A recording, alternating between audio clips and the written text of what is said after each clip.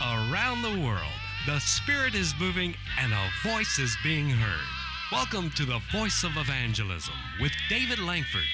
You can write to the Voice of Evangelism at P.O. Box 502, Kaiser, North Carolina 28020. We'll give you that address again at the close of today's broadcast. But here now is David Langford. Good evening, friends. David Langford here would like to welcome you this Tuesday to the Voice of Evangelism International Ministries. We trust and we pray that God's grace and God's presence has already pervaded your life today and touched you in a very personal and a very special way. I know He will, if you will just take the time and put in the effort to get into His presence. I'm certitude He will touch your heart and life in a very, very special way. I do want to make mention of our upcoming revival meeting in Fort Mill, South Carolina at Heritage, USA, September the 30th through October the 3rd. I want to encourage you profusely to come and be in the presence of God. I believe in the coming days, the church, the body of Christ, is going to need a special touch.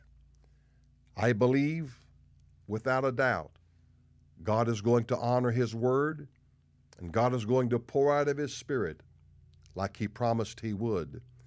And I want you, my friend, to be a part of that freshet and that outpouring of the Spirit of God. As I said yesterday, I've encouraged the speakers to be led by the Holy Ghost. This is not a conference wherein we have a theme, a motif.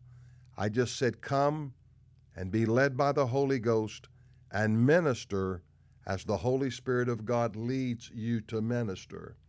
I'm not putting any clamps, any demands on these speakers. I just want them to be sensitive to the Holy Spirit and to move as the Spirit of God leads them. With what is coming in the very near future, you're going to need the touch of God. You're going to need the touch of God. Regrettably, most of the things that are taking place are not going to help you. Many times the things that you're listening to are not what you need to help you to overcome the world. Listen, this is a battle for eternity. This is a battle for your soul, and you need all the God you can get. As the old fella said, you need to get all the God you can, and then can all you can get. You get every bit of it, and you can it. You put it up as a reserve for times of distress. And this is what these meetings are about, literally about revival. David said in Psalms 85, verse 6, "Wilt thou not revive us again, O Lord, that thy people may rejoice in thee?" I want God to revive you. I want God to revamp you. I want God to restore you. So I'm asking you, please, show up and come. I don't know how long we can do these. Something may happen. I sense in my spirit. I told Jordan in the office today, I'm anticipating something to do with computers to negatively affect the nation. I'm not, as you well know, very versed in computers and the technology, but I believe there's a debacle that's coming, and I can't say how, when, where. I can't even give you a time, but I know in my heart there's going to be something that's going to be crippling. There's going to be a tremendous crippling effect with computers. Everything is done by computer communication, et cetera, et cetera. Everything we do, even here in the office, sending the audio e-files, video e-files, all of this stuff is done through computers. So the enemy's going to seek a means and a method to shut down America. You've already witnessed the tenuous leadership by Joe Biden, who does not know where he is. He does not know what he's doing, and he's terribly distracted by absolutely anything that comes along. And I said it in the beginning, I'll say it again. This administration is far more, 100 times far more covert than Obama was. You're not going to know anything. At least Trump talked to the people out there on the White House lawn every day nearly. But you're not going to see that in this administration because this is their desire to bring in destruction of America as we know it. But I will not cease to pray and cry out to God and pray for America. And I know you will not either. But this is why we need revival meetings. We need moves of God. We need moves of God. So this is not a conference. This is a genuine, bona fide revival meeting. Register, bring someone with you, share it with others, encourage them to come. And I'd love to do 2 or 3 of these a year, but I need your support. I need you to show up. I need you to come. And I believe those of you that have a desire for a deeper walk and a deeper encounter with God, you will make the effort. You will make the effort.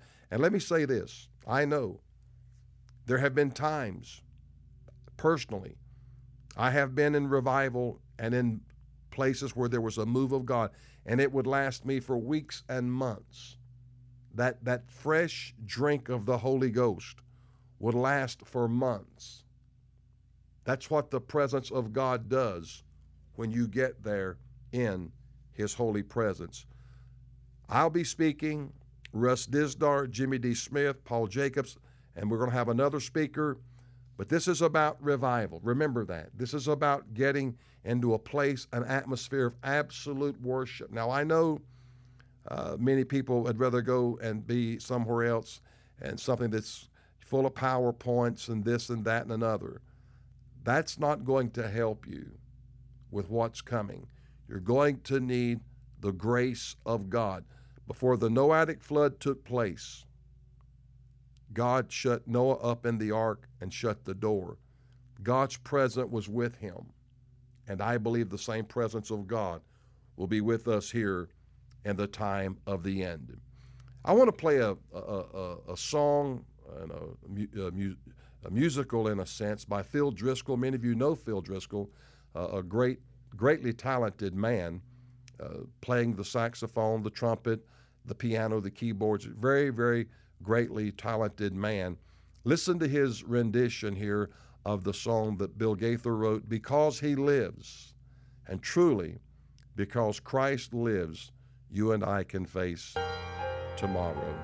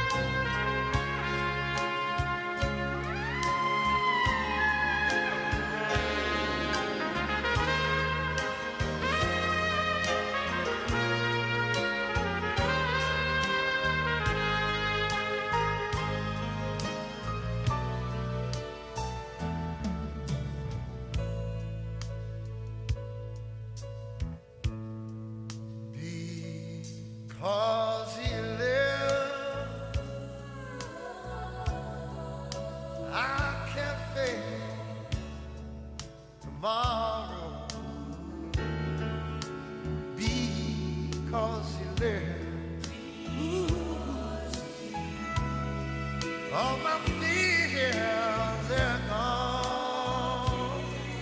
Oh, they're gone. Ooh, because I know, yes, I surely know, who holds my future. Jesus makes my life worth living just because he lives. Because he lives, oh, I surely he lives. I can face tomorrow.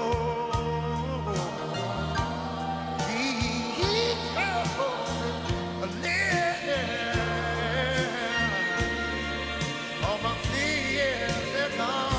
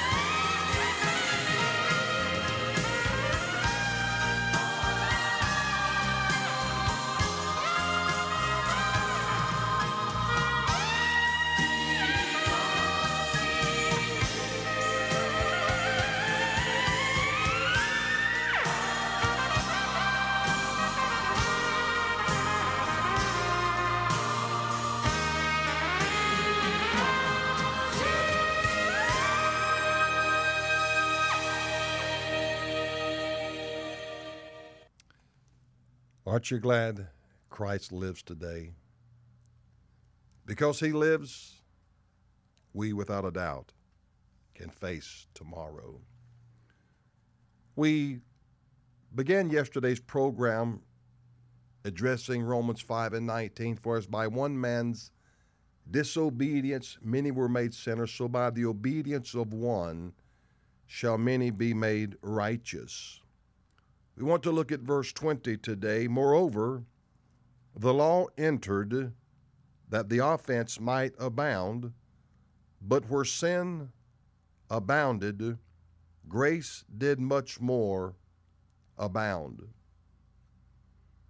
Because of man's transgressions, it was needful for God to establish a law, more than just a principle, but a law to identify sin.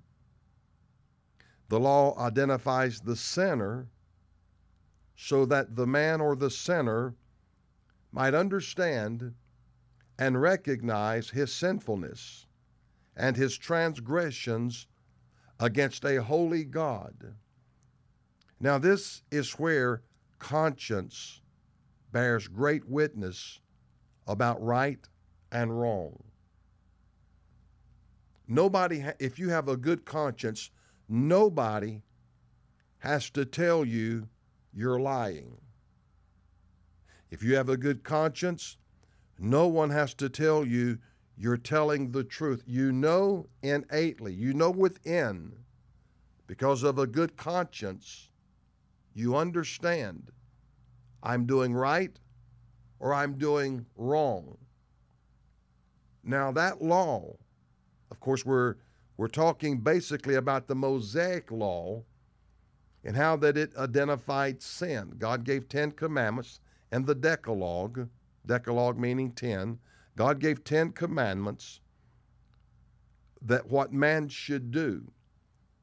Part of those commandments deal with your relationship toward God, and part of them deal with your relationship toward mankind. If I remember correctly in my studies, 6 of the commandments are basically between you and God, and the other are between you and man, and it's been said that's the cross. The horizontal part of the cross is dealing with mankind, our neighbor. And the vertical part of the cross is between you and God. That's been one of the definitions that's been used to define the cross. You see, how we deal with one another and how we deal with God vertically. God gave us a law. Remember, Paul said he had not known lust, except the law said, thou shalt not covet.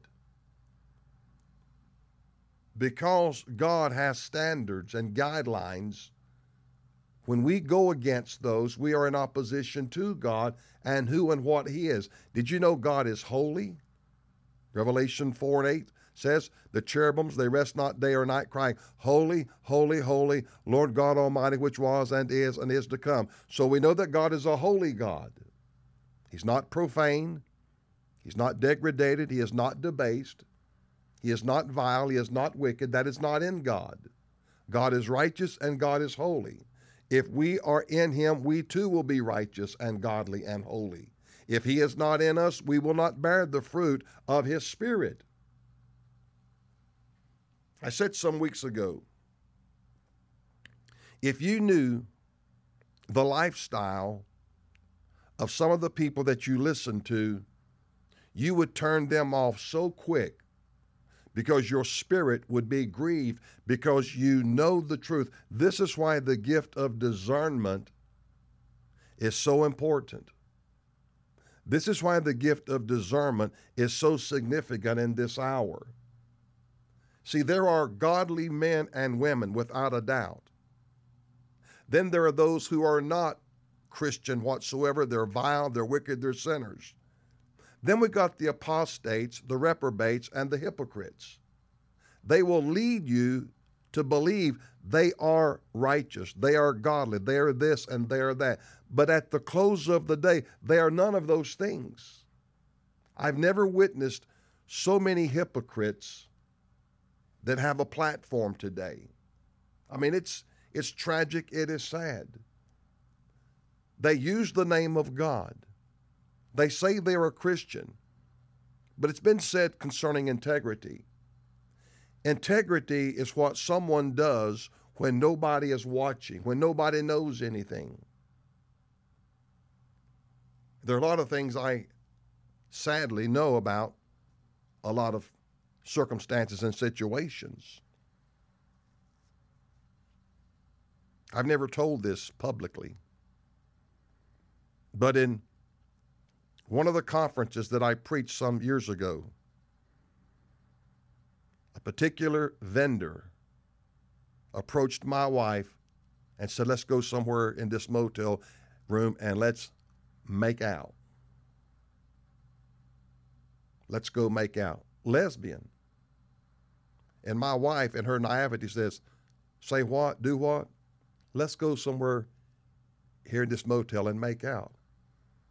And my wife said again, say what? Oh, just forget. I'm just kidding. These are the things that are rampant in so-called Christianity. There are so many open violations. And regrettably, if you're not in the circle, you don't know all of that. But if you are led by the Holy Ghost, you will soon pick up, this person is just not right. You know, you got those in denominations who will preach things and advocate things and legalistic things and dogmatic things, but privately, they don't live it either. They don't live it either. I know what I'm talking about. It's sad. It is sad that we live in a world of deception. It's sad that we live in a world where there is so much duplicity. There is such deception. There is such chicanery and trickery. And if you don't have the Holy Ghost and you don't have the Word of God, you're going to fall for some things. Remember, if it were possible, the very elect would be deceived, meaning it is not possible for God's elect to be deceived. You know, it's like the light may come on a little bit late, but the light does come on. You may not know all the truth right now, but the truth will come out. And sometimes God will separate you from people, and initially you're like, why? Why? Because there's an event, there's something that's going to take place, and God has already severed you so that you're not harmed or injured by that which is to come. Because God does know the future, by the way, folks. He does know what's going to happen before it ever happens. You may question right now why God is severing you from certain things, because He's trying to protect you, because He loves you.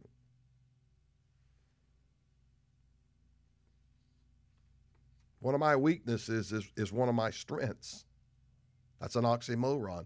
One of my weaknesses, if you're my friend, I will fight for you to the death. You may be wrong in hiding, concealing something from me, and I don't know it, but I'll still fight because you're my friend. But you see, God has a way of removing people from your life for the sake of protecting you when bad things happen or bad things are revealed or bad things are exposed. We live in a world when it's virtually impossible to trust hardly anyone. That's why we don't put our trust in man. Psalms 118 verse 8, it is better to trust in the Lord than to put confidence in men. I want to share something I printed off the other week. Listen to this. It starts off by, is this the NBA or the NFL? It says, if you're not even a sports fan, this is very interesting. Now listen to these statistics. 36 have been accused of spousal abuse. 7 have been arrested for fraud. 19 have been accused of writing bad checks. 117 have directly or indirectly bankrupted at least 2 businesses. 3 have done time for assault. 71, repeat, 71 cannot get a credit card due to bad credit. 14 have been arrested on drug-related charges. 8 have been arrested for shoplifting. 21 currently are defendants in lawsuits. 84 have been arrested for drunk driving in the last year. 84. Can you guess which organization this is? The NBA or the NFL? Neither. It's the 535 members of the United States Congress. Whoever put this together was really profound in how they assembled it. And they questioned, are all of these criminals from the NBA or the NFL? None of them were. They were all from the United States Congress. That, my friend, is the world in which we are living in. If that is not the personification of duplicity and deception, I don't know what is. I don't know what is. Think of those numbers are staggering. 84 have been arrested for drunk driving in the last year.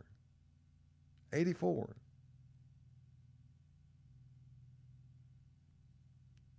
It's crazy. It's crazy. almost 20%. These numbers are crazy, and yet these are the people that try to legislate how you and I live.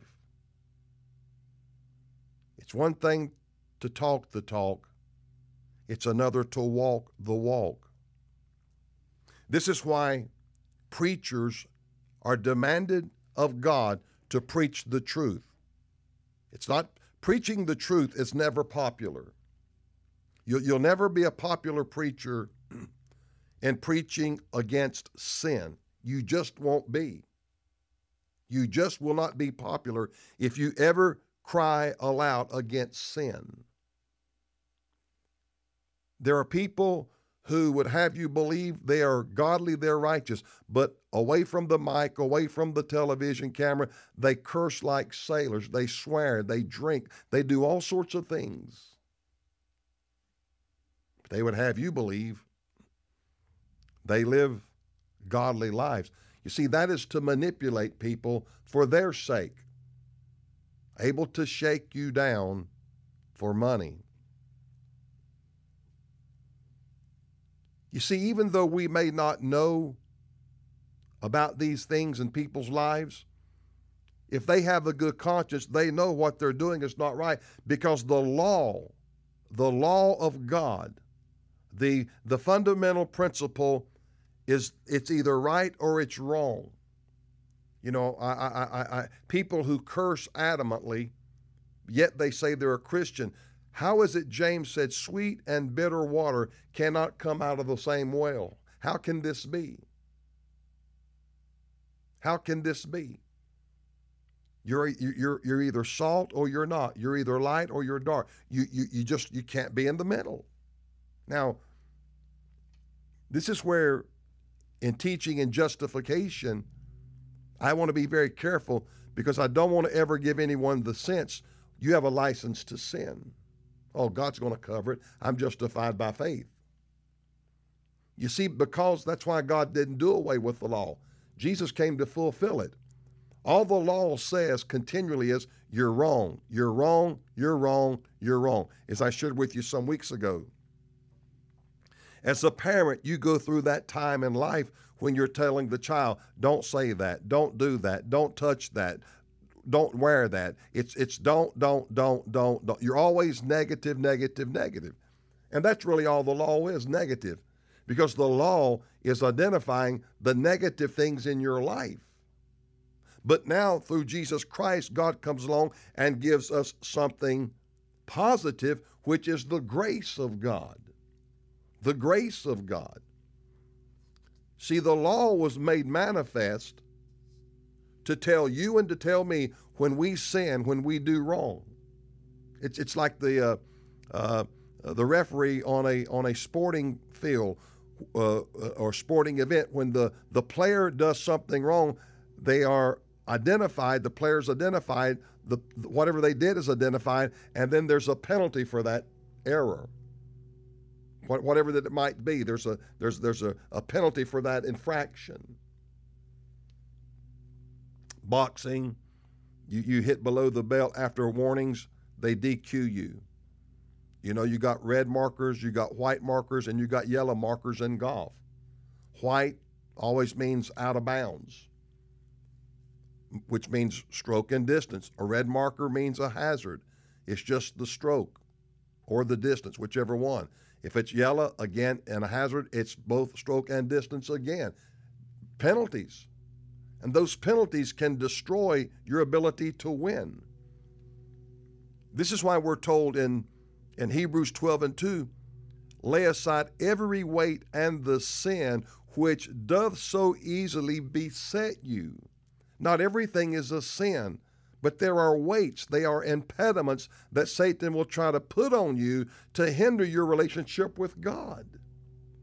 And the more you grow in Christ, the less you sin. And the more you change into the likeness of Christ. Your life becomes more Christ-like. You manifest more fruit of His Spirit. If you don't pray, if you don't read your Bible, if you don't stay in the presence of God, You will not have righteous fruit. You will have no fruit. And what fruit you do have, Jude said, it will wither. It will eventually wither and perish. It will be done away with. You've got to stay attached to the vine. We're the branches. And if we want sustenance in our lives, spiritual sustenance, that we can keep producing the fruit of His Spirit, you've got to stay attached to Christ. This is why when we pray, we read our Bible, we stay in the presence of God, sin stays at bay. It stays away from us. Why? We're staying away from it. That was the great testimony of the man of God, Job. Job chapter 1, verse 1, there was a man in the land of Uz whose name was Job. That man was perfect, meaning upright, mature. He was perfect, upright, one that feared God and eschewed evil. When you eschew evil, it means you're staying away from it. You're giving no place to the devil. That's Ephesians 4 and 26. Neither give place to the devil. What does that mean? Don't ever make room for the devil to have a place in your life. Don't give him a place. Don't let him, as the old man said, don't let him set up shop in your life. I think I said Ephesians 4:26. It's Ephesians 4:27. Ephesians 4:26. Be angry, sin not, let not the sun go down upon your wrath, and neither give place to the devil. To give place means you have to make room for. If you've got too many things on the coffee table and you want to put something else on the coffee table, you got to remove something to make place for the other decoration, ornament, or whatever you want on the coffee table or the bookshelf. You got to make room for it. You got to make place for it. This is where Christians fail in making place, quote unquote, making provision for the devil. You can't make no provision for the devil. Romans 13:14, and make no provision for the flesh that you might fulfill the lust thereof. Make no provision for the flesh to fulfill the lust thereof. You cannot make provision for that. When I got saved and came back to the Lord, I never went into another bar. Why? Going to the bar is making provision for the flesh. You can't buy a liquor bottle, a pint of liquor, fifth of liquor, whatever you buy, put it in the top dresser drawer and say, now, in case I fail, that'll be there for me. In case you fail, you just made provision to fail. This is why you have to break fellowship. This is why you can't go to the office party. They're going to have mixed drinks there. They're going to get to drinking, and they're going to get to be a little tipsy. They're going to be a little bit inebriated, and the talk becomes loose, and they start dancing, and they start doing this, and the next thing you know, you wound up going home with somebody, and you committed fornication or you committed adultery, or whatever the case might be. You cannot do that. And the law is always there to identify and manifest not only the sin, but identifies you as the sinner. You're the one doing the sinning. And as we mature with the Lord, you say, well, I don't commit adultery. I don't fornicate. I don't drink liquor. Oh, but you might tell a lie once in a while when it's convenient. A filthy, nasty word comes out of your mouth. Is that spiritual or is that carnal? And the law identifies that you do, because if you have any kind of a conscience, you know deep in your heart, this is not right, but you do it anyway. You're bringing reproach against God. Now, until men lose their consciences, they know they are, number one, they can be estranged from God. They can be separated from God. But they can come to a point when their conscience does not bear witness what I'm doing is wrong. You know, this is why you watch politicians. They are some of the most low-life, dishonest reprobates I've ever seen in my life. And the hypocrisy is off the charts. And I don't care what they believe in, just like the one Democratic lady congressman, I think from Delaware, somewhere in that neighborhood, when they had the rioting on Capitol Hill, she's in there praying and calling out to God, and they video her fervent intercessory prayer. But she votes for abortion and same-sex marriage. And as I said the other day, you know, when Air Force Two had a problem, you know, Kamala says we're all praying a little prayer. It's disgusting. It's absolutely disgusting.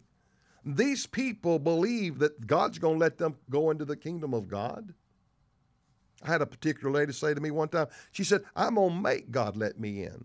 Oh, I want to see you do that. Yeah. I want to see you make God give you eternal life, though you're living like hell. Let's see you do that. Let's see you twist God's arm till he says, uncle, says, okay, I'll quit. I'm going to let you in. It's not going to happen. But here's the peril. Here's the danger in all of this. You lose your conscience, and you no longer have any fear. I shouldn't say that. I shouldn't do that. This is when you become a reprobate. This is when you become an apostate. Romans 1:28, even as they did not like to retain God in their knowledge, God gave them over to a reprobate mind to do those things which are not convenient. What is Paul telling us? He's telling us they don't want a God consciousness, a God awareness. They don't want the convicting power of the Holy Spirit to deal with them. And you keep doing wrong, but yet say, I'm still saved. I'm still a child of God. This is how you sear your conscience with a hot iron, Paul said. Having their consciences seared as with a hot iron. Now, years ago, in the old wagon train era, and probably many years before that, when somebody got a bad injury and they couldn't get the wound to heal, they would take a cherry red iron hot poker or whatever and stick it into the wound to burn out the pus. Cauterized it. I mean, they cauterized the mess out of it. You could smell the stench and the burn that red poker burned that flesh. But the problem was it cauterized and it damaged the nerve endings, and where that sore was with that injury, now there's no feeling. The wound will eventually heal, but you can touch it, but then now you can't feel it, that part of the skin. Now, I'm going to share something with you. There are certain parts of the conscience that can become seared and another part not be seared. Well, what do you mean by that? It's like a homosexual coming to the point and the state they are reprobate in that act of sin. But somehow they still have enough conscience in another area of their mind. That's the truth or that's a lie. So the problem is you keep overriding the convicting power of the Holy Spirit. You begin to justify. That's why we call it self-justification. True justification is by what Jesus did on the cross. But you keep doing things and that part of the conscience becomes seared.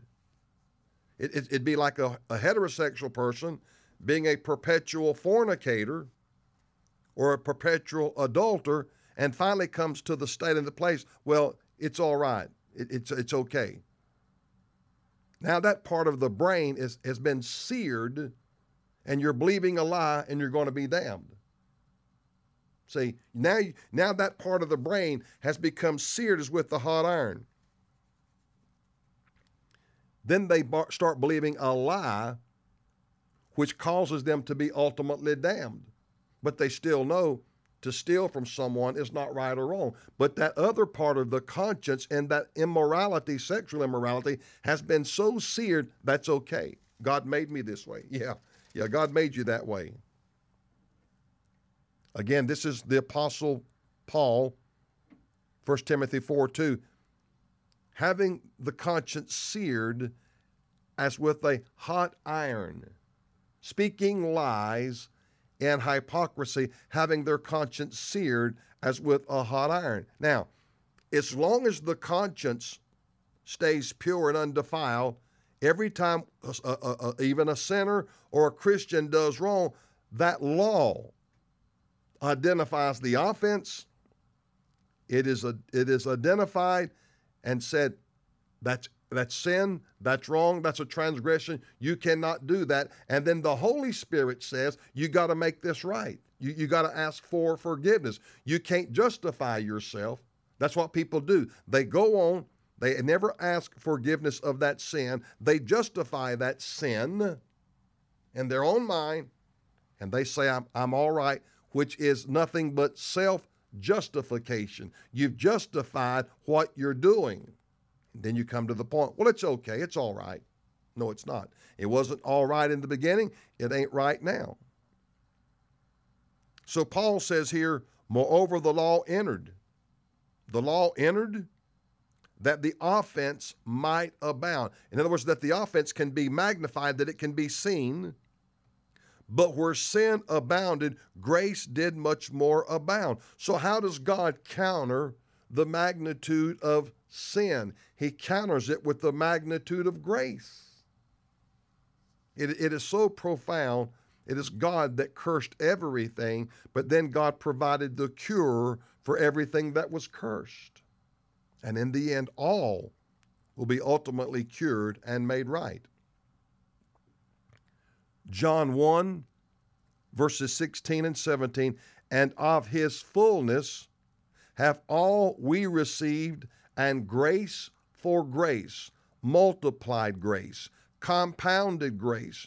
What God is trying to say is no matter how great the sin, there's enough grace to cover it and provide justification until you become a reprobate, until you become an apostate, or until you blaspheme the Holy Ghost of God.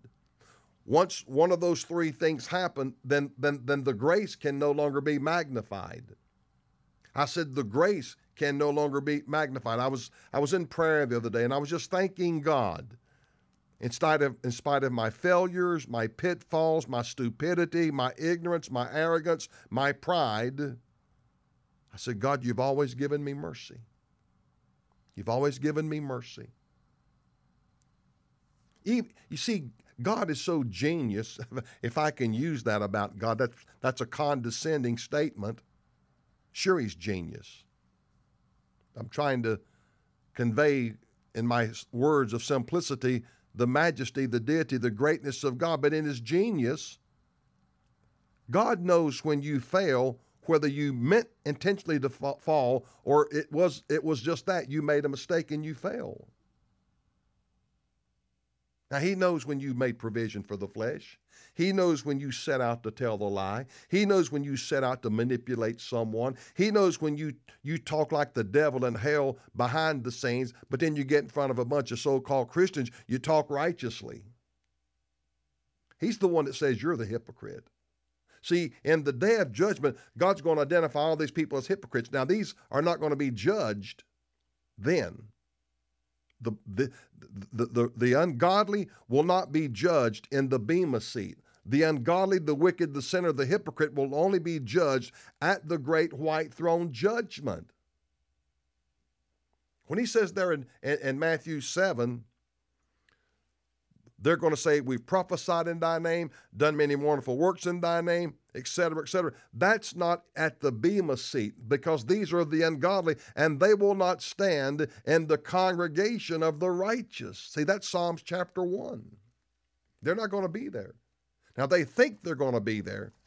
They've been listening to these lying, two-timing preachers, and they've told them, oh, you can still live in sin. You can sin every day, and you're going to be right there. No, you're not. You're not going to stand in the congregation with the righteous. Listen to me here in Psalms 1, verse 3. He, the believer, those justified, shall be like a tree planted by the rivers of water that bringeth forth his fruit, not their fruit, his fruit, in his season. His leaf also shall not wither or fade away. And whatsoever he doeth shall prosper. The ungodly are not so, but they are like the chaff which the wind driveth away. Verse 5. Therefore the ungodly shall not stand in the judgment. What judgment? The Bema Seat judgment. Not the great white throne judgment, but the Bema Seat judgment of the believers. The ungodly shall not stand in the judgment, nor sinners in the congregation of the righteous. See, only the righteous, the godly, the redeemed, the justified will stand before God at the Bema Seat, the believer's judgment. The ungodly, the sinner, the wicked, they're not going to be there. So when Jesus says there are going to be those who say, Lord, we've prophesied in thy name, and we've done this in thy name, and cast out devils, and done many wonderful works in thy name. Depart from me, I never knew you. That's not at the Bema Seat. That's at the great white throne judgment. They're not going to be there with the believers. They're not going to be able to stand in the congregation of the righteous. Why? Because they're not righteous. You see, they secretly, covertly were sinners, liars, cheaters, and dishonest. You know, just about every Christian businessman I know, for the most part, will always tell you they hate a liar and a thief. Why? Because you're hurting their business. You're hurting their business. And they want honest people. They want transparent people. Christian people are always bearing fruit of His Spirit because they're like a tree planted by the rivers of water. I want you to get the plurality there. This is not like a tree planted in a 40-acre field out somewhere. This is like a garden, like in the Garden of Eden, where there were multiple rivers, multiple heads of water. You know, here living in the mountains of foothills of the mountains of western North Carolina, we have springs everywhere. You start to dig on my property and get 3 or 4 feet deep, and psst, here comes a spout of water. Psst, here comes another spout of water. And those spouts will turn into creeks, but they are birthed coming out of the ground first. He says that the believer is going to be like a tree planted by rivers of waters, and that's why the leaf does not wither, and whatever that believer does prospers. The ungodly, they're not so. They're not going to be able to stand in the congregation of the righteous. Why? Because they are not justified through the work that Christ accomplished on the cross. Let me finish up here today here in Romans 5:21, that as sin hath reigned unto death, even so might grace reign through righteousness unto eternal life by Jesus Christ our Lord. Let me capsulize that, paraphrase that. Sin's power is so dominant, sin's power is so overwhelming, if not checked by the blood of Christ, it will reign, or it will advance unto death, both spiritual and physical death. However, through the cross, grace now reigns through righteousness unto eternal life by Christ our Lord. So we have a choice. You can let sin reign unto death. Again, both physical and spiritual death. Even though that has reigned, now that Christ, by one man's obedience, many will be made righteous. Sin reigned up until the time of Christ. Now there's been provision made to overcome Satan and sin. Even so might grace reign. So we have either sin reigning or we have grace reigning. Grace reigns how? Through righteousness unto eternal life by Jesus Christ our Lord. If you continue to serve the devil, sin will reign, have authority, lordship in your life. If you live a godly, righteous life, grace will reign. Grace will reign through the righteous work that Jesus accomplished on the cross. What Jesus did on the cross, I just can't say that enough. What Jesus did on the cross is what justifies a person. Please, don't ever think you had a part in your salvation. If you had a speck, if you had just 1/trillionth of something the size of a speck of pepper or a small little cube of salt, 1/trillionth of that cube of salt, or that 1/trillionth of that speck of pepper, if you had that much to do in your salvation, Jesus died in vain. You say, well, that's just too much. Then you still don't understand, do you? You still don't get how you're justified. And I know it's hard to believe that for some. The older I get, the more I understand it, the more I believe in it, the more I trust in it. I know, oh boy, do I know. I've told God in my prayer life, rightfully and justifiably, you should have wrote this old boy off. You should have thrown me in the wastebasket and said, the hell with David Langford. That sorry, good-for-nothing piece of trash. That's why we can't understand the love of God. We need to have a wholesome fear and reverence of God and have an awe of God and not live in sin. But then you got people on the other side who say, oh, you can live anyway. And that's what Paul's trying to tell them there. Don't say we're going to live a life where sin can abound, that grace might abound the much more. He said, God forbid.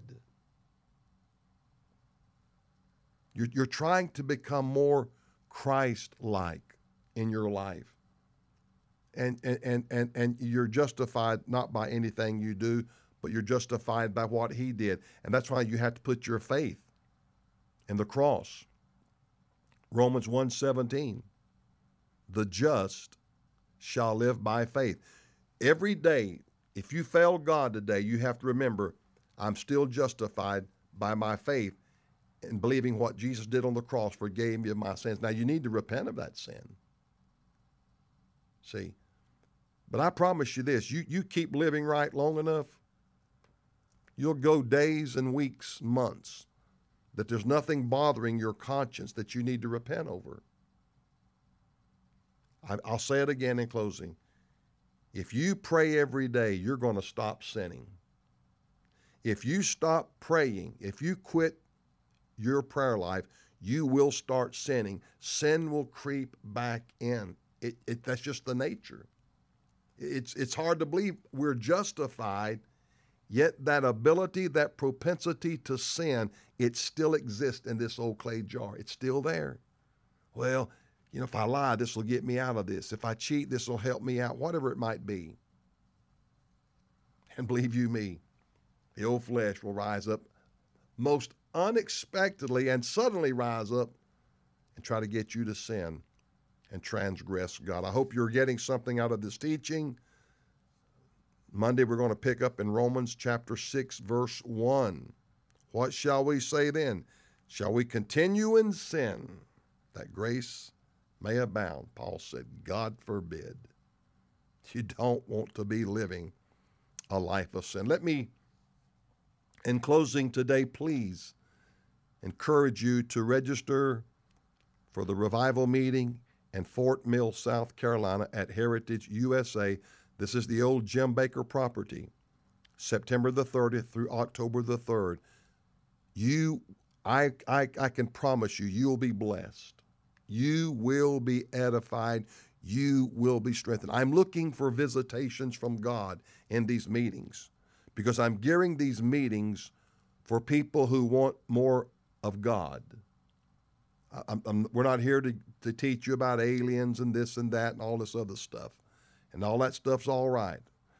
But you need strength. You need Holy Ghost strength to overcome that which is going to come. You know, I always think about Peter, James, and John, about myself. They perceived they were ignorant and unlearned men, but they took notice they'd been with Jesus. What we're doing is to endue you with power and strength to overcome the enemy, to overcome Satan here in the time of the end. That's not a put down, a castigation against other things that others are doing. But my desire, my goal is to have spiritual moves and manifestations of God in these meetings. And I believe that. You know, just like in the Old Testament tabernacle, when they gathered around the tabernacle, and there were 4 sides to the tabernacle, and 3 tribes were always on one side of the tabernacle.